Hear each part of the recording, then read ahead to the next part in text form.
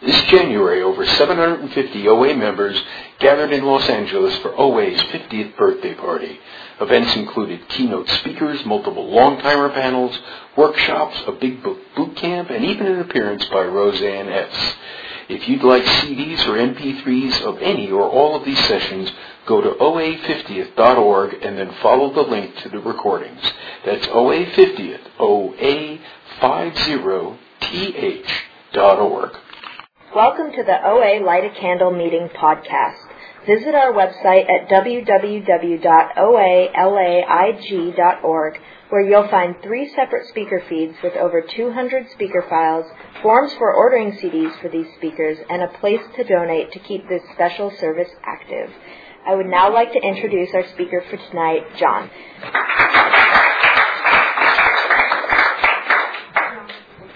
Hi, I'm John, compulsive overeater, among many other things. I have a very soft spot in my heart for this meeting because I was pretty much involved with this for about 2.5 years, and I remember a number of times, and I know Walter and Mickey do, where the speaker came sliding in, like literally as we were ready to start the meeting. I remember Jerry came up from San Diego, and literally she said, you didn't want to see how we drove to get up here because it would not have been good representation of the program, but I can tell you, I came back, I was in Albuquerque, New Mexico at the World Service Conference of OA, and I had a girl come up and say, "You're John from LA, right?" And I go, "Yeah." He says, "Will you please thank the people in LA?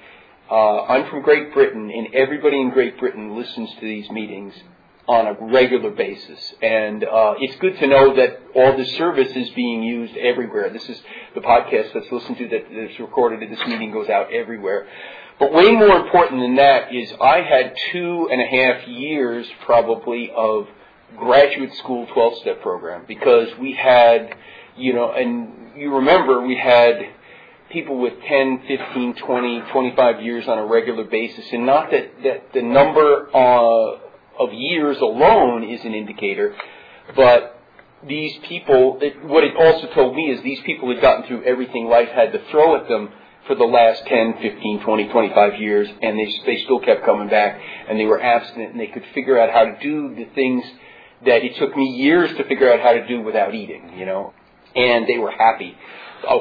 Almost every one of these people is a perfect example of this program, was happy, was leading a good life, was content. And that's what I wanted desperately when I came up. Let me just say, I'll give you some statistics. I've been coming for about 27.5 years. I'm 27.5 years sober in another program. I've been coming to OA for that long, and I have about 14 years of OA, of abstinence, the way I would consider it. And that gap, of course, is an interesting story in itself as to the two different things. But I've also been, a member of a couple other programs having to do with my family relations and how I got here. I believe I've had this disease since as far back as I can remember in one form or another. I think this disease has different, different little tentacles that come out, whether it's in drinking or it's in eating or it's in spending or it's in any one of those things that there's a 12-step program for. The bottom line on it was I had no clue of how to deal with my emotions. I had no idea how to live without having something. And it came from a very early age when I had 2 parents who divorced at a very early age, and they were both alcoholics. They had no idea how to deal with emotions themselves. We would talk all the time, and when all the talks were about, about baseball, about politics, they were about this, but never about how they felt about anything. Nobody ever said, "Gee, I'm feeling bad," or "Gee, I'm having this." What we got a lot was, "It's stupid to feel that way." And at some point or another, all of these things that were said, it was like the baton was handed to me in the relay race, and then I took it and ran with it long after I was out of the house. It's stupid to feel that way. The other thing is when you come from parents who have any number of addictions, they don't say things to you verbally, but you watch as a kid what they do and you absorb it. And if you hear your parents saying, they're upset and they go, "I need and fill in the blank. I need a pill, I need a drink, I need a cigarette, I needed this." you get the idea as a kid that if you don't like how you're feeling in here, there's something out there that you can put in here that will make you feel better, And at a very early age for me, that was food. I always joke, I said I got into food at an early age because they hadn't invented crack yet. Not that I was never a druggie really, but I just wanted to feel better, and food did that for me, and at a very early age. And of course, then it in a lot of ways it compounded my problems because I was the little fat kid. And the guy who was the first male member of OA was a guy named A.G. He passed away a couple of years ago, and he used to say, there's no hell on earth like being a fat kid. And I can tell you, I've been a fat kid, I've been a fat adult. Fat kid is brutal because, you'll get little snippy remarks as an adult, but fat kids, that just, boom, they get you right between the eyes and all that. And then I was also what's known as a gifted child, meaning I was smarter than a lot of the other kids. And the trouble was I also couldn't see, because I felt like such a little piece of shit about how I was in here and about my weight, I grabbed for any little thread of self-esteem I could. So because I was smart, I made sure I let every one of you know just how smart I was. From the earliest age to up until about a couple years in the program when I realized that's not really cool. But the other thing it did was it just alienated me that much more from the other kids, And I'm an alien. And I remember it's like program, and I would hear people say it in program, they felt like if they were at a party with 100 people, they were like they were one different species in that room, and that's the way I felt most of the time growing up. And I ate to soothe this horrendous childhood. It really was. It was a pretty god-awful childhood. And it was the only thing that soothed me. And I moved. The other thing that happened is I was with an alcoholic mother who did what's called geographic cures. So we were moving.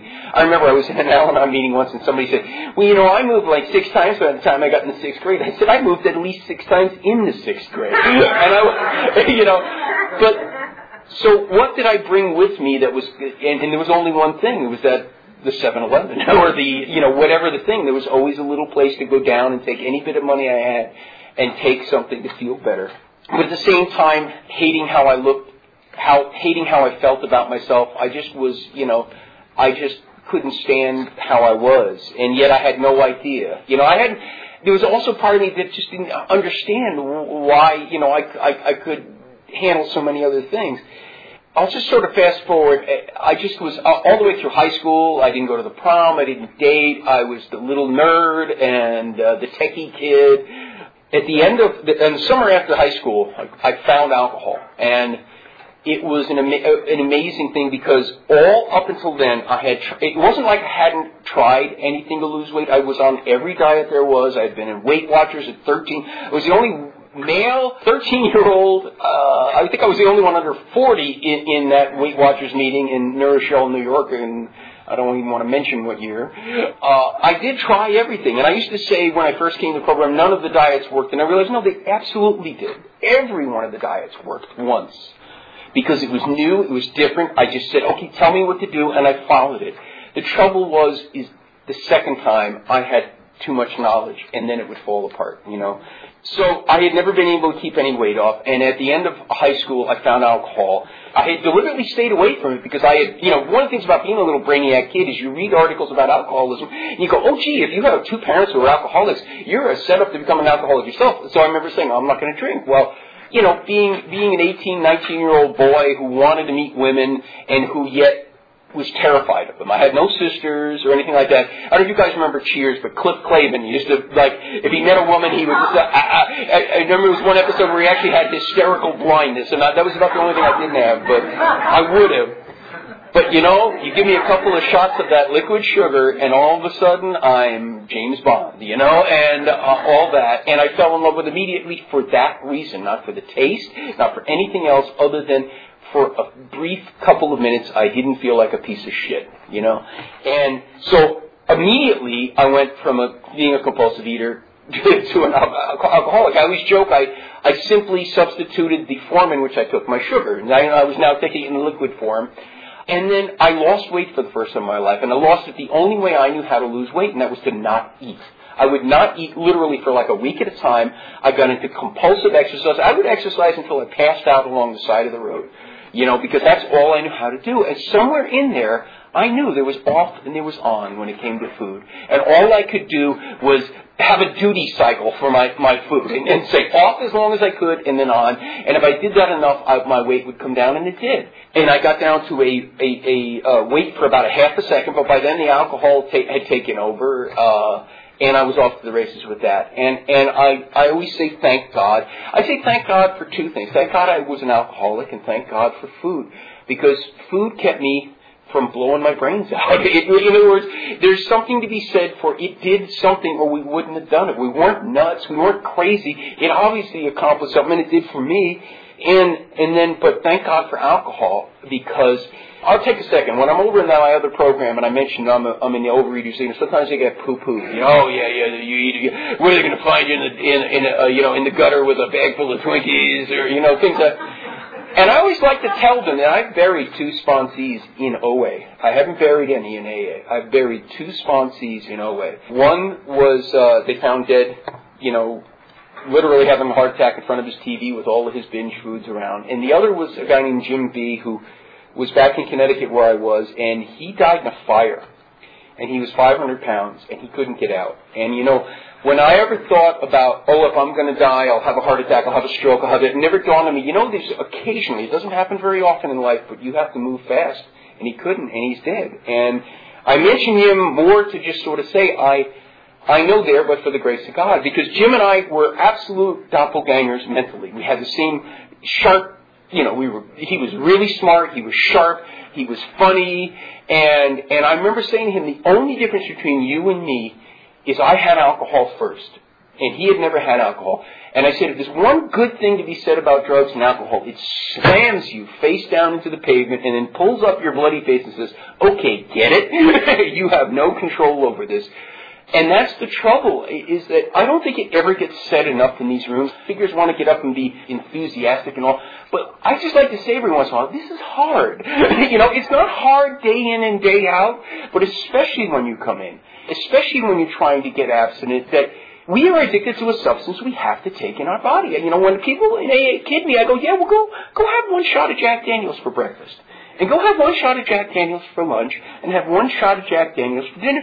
And then all of a sudden they go, ooh, they get it. The light goes off. But it's amazing how they don't. And you would think people who are in a 12-step program would get it, and they still don't, most of them. And this is hard because, on so many levels, because, even the worst person who got into drinking and drugs in his teens, food's been around for us since day one. It's mother, it's nurture, it's so many things, and it's so wrapped up in me, and it was so wrapped up in me, and that it's the last, for a lot of people, it's one of the last ones to go, and when you're left with nothing but that, wow, now you've got to just deal with life, I remember saying to Jim, I said, if I hadn't found alcohol and had that first, I don't think I could have done it. Because one of the problems with this disease is if you're really smart, you keep moving the goalposts. You keep saying, okay, well, if I ever get to 200, well, if I ever get to 225. And I remember saying to Jim one time, he was well over 500 pounds. We used to have to go weigh him in his 4x4, and then he would get out of the 4x4, and we would subtract one from the other, and that's how we knew what he weighed. And I remember I said to him, if I told you in college you were going to be 500 pounds, you'd tell me I was nuts. Because the idea of being 200 and then saying, well, I'm never going to get to 500. Yeah, but 2 to 225, 225 to 235, and that's what happens. And that's the problem with this disease, is this disease, for us, makes us uncomfortable enough to know we have to change, but very often not uncomfortable enough to be willing to go to any lengths to change. And that's what makes it doubly hard. And it's also socially acceptable. You don't turn on a lot of TV and see, wow, go drink and have a lot to drink. But we turn on commercial after commercial, and we see other people doing what we can't do, And I joke. I go out with people who will have get a little thin slice of something, eat half of them, go, oh, it's just too rich. I can't eat it. I don't understand too rich in any definition of that phrase, But that's not me, and I'm not wired that way. And what makes it hard is I always use the analogy of the boiled frog. There's an old scientific axiom that you can take a live frog and bring it toward a pot of boiling water, and frogs are not dumb. It senses you're about to put it in boiling water, and it starts to thrash. It wants to get away. But you can take that same frog and put it in a pot of room temperature water and slowly bring it up, and that frog will never jump out. It'll die in that pot. If you think about it, that's the perfect analogy for this disease. The temperature keeps going up, but we keep accepting more and more of what was previously unacceptable. And all of a sudden, okay, so I'm this way. Okay, I'm not going to do this. And Jim had all of these things. I mean, he was a brilliant guy, and he had things to help him pick up his pants and things to do this. And I'm like, I remember saying, you're so smart. Yet that's it. He had a disease, and it took me years, I've been around for 27 years. I must have gotten 15 years under my belt before it really hit me on a gut level. This is a disease. So I would say the words over and over because you learn them really quickly. Oh, yes, it's a disease, it's a disease, it's a disease. In the back of my head, there was a little voice going, if you guys want to call it a disease and it makes you happy and you feel a little better about yourself, fine. We all know what's really going on. But it took a while to get. There are certain things about diseases. Like, first of all, none of us asked for this, I don't think. I didn't wake up one day and say, gee, I want to have to think about what a lot of people don't ever have to think about for the rest of my life. I can do it a day at a time, but I'm going to have to do that. And the other thing is, it has the same symptoms. I can go to Serenity Sunday, and I can hear a woman from Compton and get up and tell her story. And then next week I'll hear a guy from Bel Air get up and tell the story. And it's the same damn story. Yeah, the little details are changed, but how they feel, how it affected them, and the frustration, it was all there. And that's where it dawned on me, wow, this really is a disease. And I still have to take responsibility for treating my disease just as if I was diabetic. But diabetics don't sit there and go, oh, I'm a piece of shit for having diabetes. Or, oh my God, I can't believe I have cancer. I'm just such an idiot for having cancer. We get that with other things. And it took a long time for me to get, but it really helped in terms of taking this moral thing away. And it took years of programming to get that. The other thing that happened is, so I ended up finding AA, and I have to tell the story. I know this is OA, but I found a higher power first there, and so I have to mention that. I came in an absolute rabid atheist. I wanted nothing to do with God, and I would go to the meetings, and I kept, I'm not going to take. And the guy who was my first sponsor, I remember we were putting away chairs at the end of a meeting, and we had these 12 and 12, and they used to be on little window shade things at the club I was at. And he was saying, and I'm saying, I can't be part of a religious program. And he said, it's not, it's a spiritual program. And I'm going, look, right there. See, it says God. It says God there and there. And he said the most brilliant thing that made me get it. He said, okay, leave it out. And it's like one of those things, I joked that, like when, you can get a robot in a loop in a science fiction movie. Well, it's like, it was so blazingly simple. I went, what? He says, right now, your disease is looking for any reason to walk out that door. And what could be better than to think that this cult is going to somehow snare you in? And it was a brilliant thing to say. He says, we're never going to make you believe anything. If you want to go and spend the rest of your life as an atheist in program, that's fine. Just do the work I want you to do. And I said, okay. And by putting it that way, because I was so paranoid and I was so, whatever. I've heard other people tell newcomers, well, just keep coming, you'll get it. There would have been a part of me that would have said, oh my God, the cult is going to get me, and I would have run just as fast out the door. But because he said, you don't have to believe anything, it allowed the door to crack a little, and I could start to think about what I believed, I would come to him with, how can there be a God and there's the Holocaust? How can there be a God and there's this and that, And I remember one day he said to me, okay, you have an idea what you think you're a God. If you were going to design a God, could you design a God? And I said, I think I could. He says, all right, tell you what, I'm going to give you a little something. I want you to go home and write about that. And so I went and I wrote, the things that I felt, universal, a thing of universal love and a this and a that. None of the punitive, rule-making stuff that I got from the religion of my birth, which, by the way, was not, I can look back now and go, part of this was that my mother used to send me to Sunday school and wouldn't have anything to do with it. So anything I got from the religion of my birth, I got from the viewpoint of an 8-year-old, right? But I came back with this whole thing of, well, I think a God would have this and a God would do this and it would be universal. And he looked and he says, okay, well, there's your higher power, okay? This is what you can believe in. And all of a sudden, I got that I don't have to take anybody's concept of a higher power other than what will make me feel okay. It doesn't have to, you got to realize I am the descendant of two lines of nasty Irish alcoholics, okay? So the idea of a male God just doesn't work for me, because all I can imagine is, some drunk guy, and so I had to find something that would work for me, and today I do, and it's funny, the longer I'm around, when I first came in, I had to figure out, I want to figure out my higher power. Now I'm like, you know what? I don't have to figure out my higher power anymore. It's just more, and the other great line I heard from the other program is, the only thing I understand about God is you ain't it, And I didn't psychotically think I was God, but I took so much responsibility for things I didn't have to. And today, I help my sponsees. If they stay abstinent, that's them and God. I can't get them abstinent, I can't keep them abstinent, and I can't help, or any of these things, I just went to visit my brother, and my brother is 7 years older than me, and he's dying of cancer. He's got pancreatic cancer, and he's fine with it. But there's a part of me that I'm the caretaker personality. I'm the caretaker child alcoholic who wants to fix everybody and everything, and there's nothing to fix here. And acceptance is the answer. And it took me years to get that. The idea that there is a higher power, it's not me, and all I have to do is just sort of get in line with it. In the 12 steps, the only place it talks about prayer is praying only for knowledge of His will for us and the power to carry that out. I used to think of God like Santa Claus. I got this list, okay? And if you give me everything on this list, then I'll believe in you, Instead of realizing, maybe I don't know. And I don't even pray for people anymore, because there's a certain ego in saying, well, so-and-so needs a job, and she keeps talking about it. I'm going to pray that she get that job, as she mentioned at the meeting she's up for. Well, that job may be the worst job in the world for her, and she may get it and not get the next job that was going to come right after it. So now I go, Thy will be done, and the idea that I can get that, And it's so funny, because my mother passed away a couple of years ago, and she stopped drinking. I wouldn't exactly call it sober, but she stopped drinking, and she, went back to the church of our where I was born in, and she kept talking about God and this and that. And I tried to get her to come out here, and she goes, I'm afraid to fly.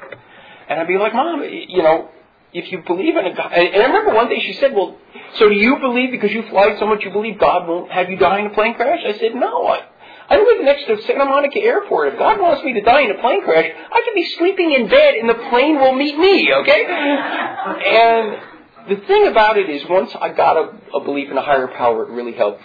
Because you get in one program, you always hear about others, and that's how I found out about OA.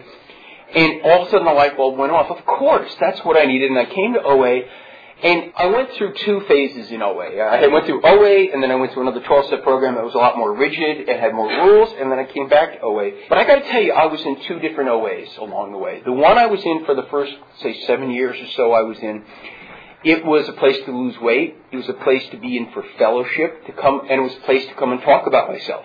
It was like a cheap group therapy. I look back at it now, I couldn't see that. And I used to, and I was back east, and then I moved out here, and I had been married the first time, and I came out here, and I really my program totally fell apart after I moved out here. But the ideal program was, wow, you come and you talk, and we were young, and we were hip, slick, and cool. And then they would have these you'd see these people who would talk about this big book thing.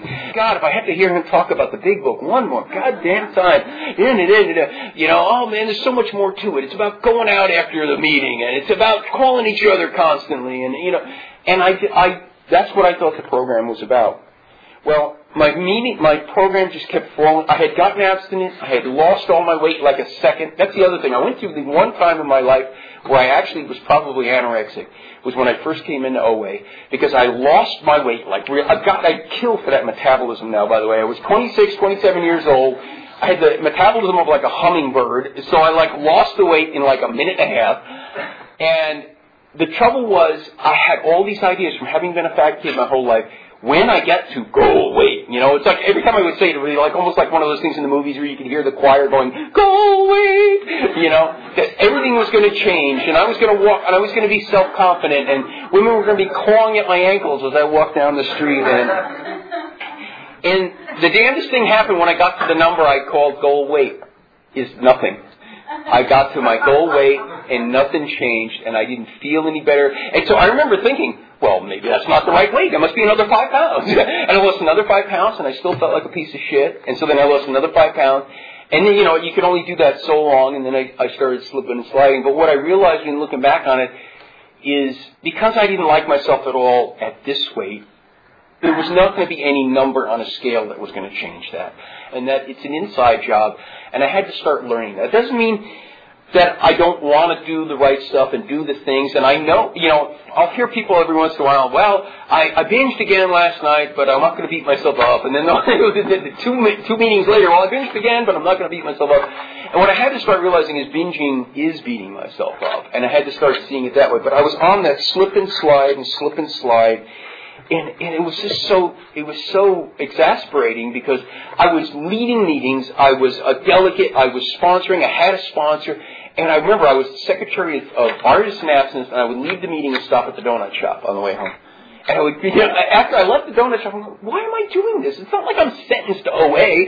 Over in AA, you actually have to get court card signed sometimes. I didn't have to stay here, yet I was, I couldn't get what a disease it was. So I ended up going over to that other 12-step program for a number of years because it was exactly what I needed because I was on this cycle of I'd start thinking about going out and then I would go out and then I would gain, I'd gain a bunch of weight and then I'd be thinking about I got to get back and then I'd get back and then I'd get a new sponsor and I'd do this and I'd do that and I'd lose the weight and just about the time I lost all the weight they got quiet again, I'd start the whole cycle all over again. And I did this for a while, and so I went to this other program, and I remember saying, I'm going to have to get into therapy, because I know I'm really making a commitment. The food is going to stay down, and the shit's going to hit the fan. I don't know what it is, but I know there's some shit out there, and it's going to hit the fan. And I started going to therapy, and here I was going maybe 15-plus years in program, and I knew a lot about all this stuff, and I went to therapy, and what came out when the food stayed down long enough, all of a sudden one day, oh my God, I'm in a marriage I don't want to be in. And I am a people pleaser. I'm that caretaker personality. And to have to say to somebody who loves me, I don't want to be in this marriage, I would rather, jab sharp sticks in my eyes than to have to do that. And that's what it was about.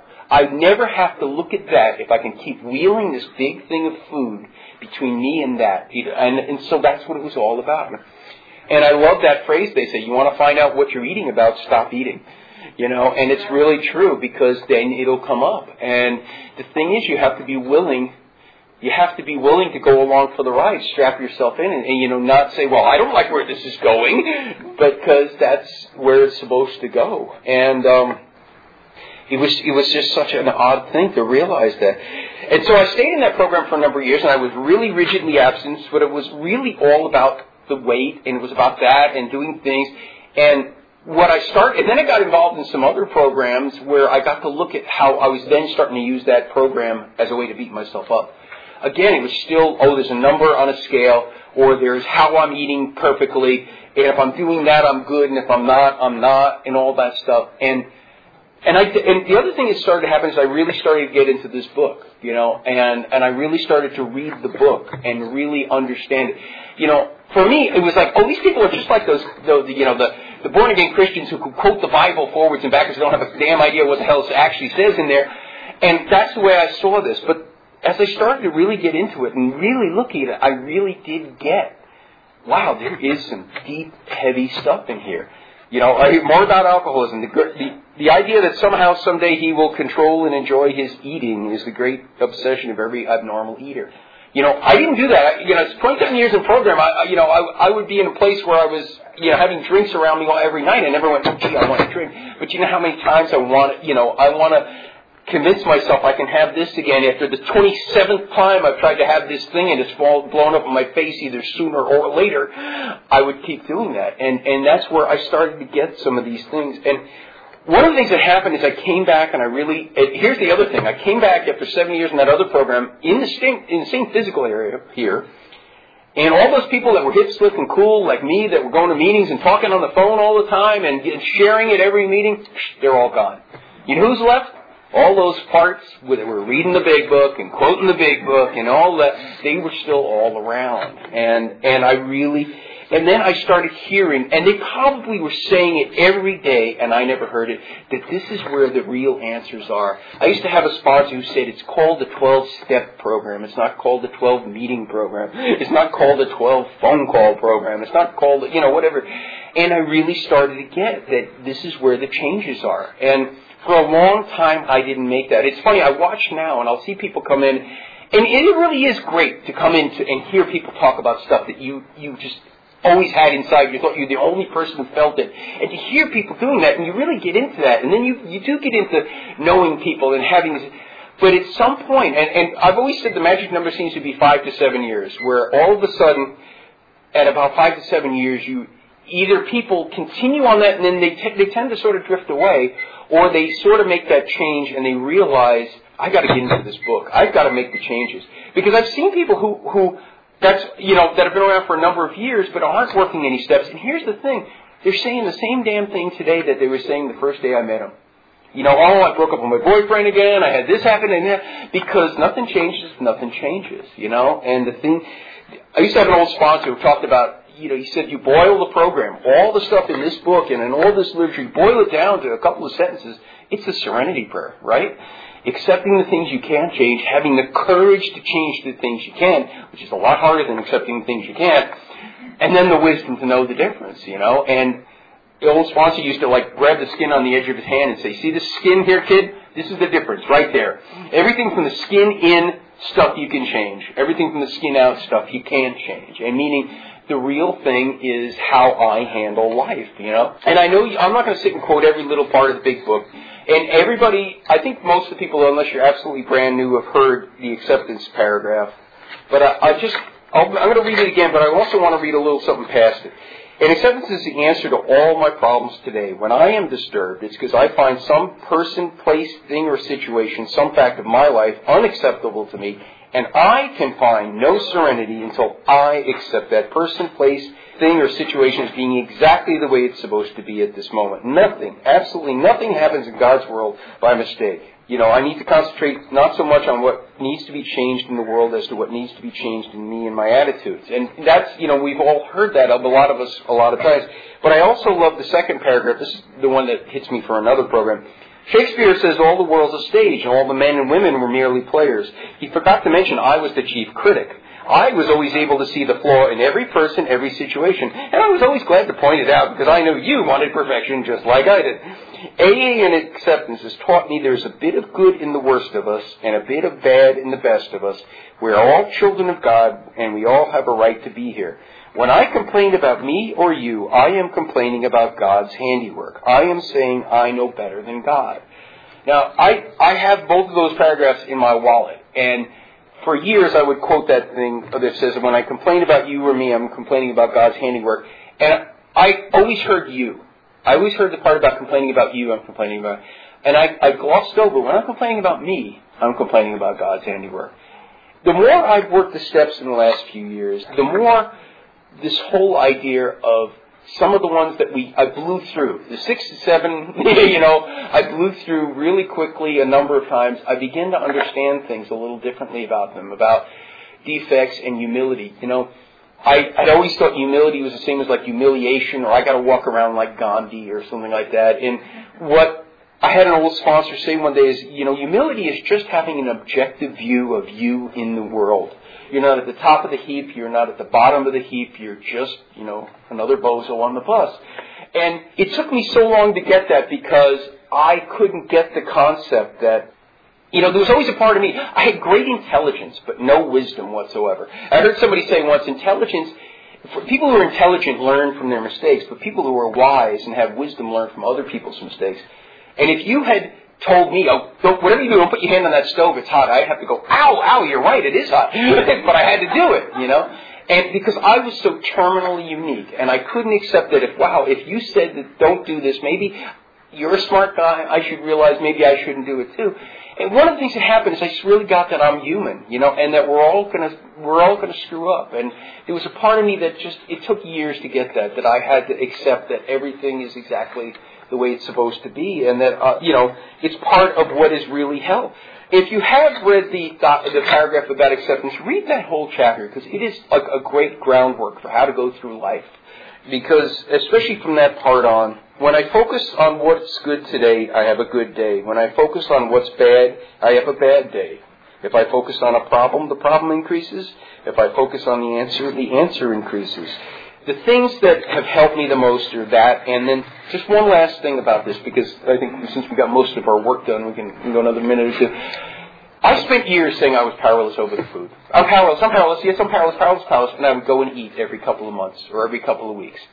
If I really believed I was powerless, I believe I'm powerless over a bullet in a gun. You know how I know? I've never put a gun to my head, and as I'm pulling the trigger, said, I'll start again on Monday. I got it, that's it. The trouble was, I had broken my abstinence and gotten my abstinence back a number of times. And no matter how much you tell yourself you're powerless over the food, when you see the empirical proof that you put down the food and picked it up and put it down again, there's a part of you that says, well, in the back of your head even, well, you really are powerful, because look how many times you've broken your abstinence and how many times you've gotten it back. And what it took me years to get was that was it. I had to stop seeing powerless as that and see it that, for me, powerless means I can no longer make food an option anymore, In the old days, you used to say at meetings, we don't eat no matter what, we don't. And I heard somebody say it great, in a wonderful way recently. They said, if you're a compulsive eater and you've made food an option, it'll always be the only option. It's always going to be the path of least resistance, because if you've got a choice of going through emotional pain or going and eating, it's a no-brainer. And for me today, it's a matter of, for me, the powerlessness means food has to stop being an option, because that's how I can start to grow. I spent years picking up the food as the answer to my problem. It's like being a rat in a maze that goes down the wrong end and bangs his head against the end of the maze and then backs all the way out of the maze and goes down the same damn path again. And when I realized that there's only one way through your problems and through emotional, you get through it, is to get through it, not to try and duck it. And sometimes it's hard, but you only have to go through that hard thing once, whereas I kept going through the same thing over and over because I kept turning to the food. Anyway, I want to thank Chase for asking me to speak, and thank you.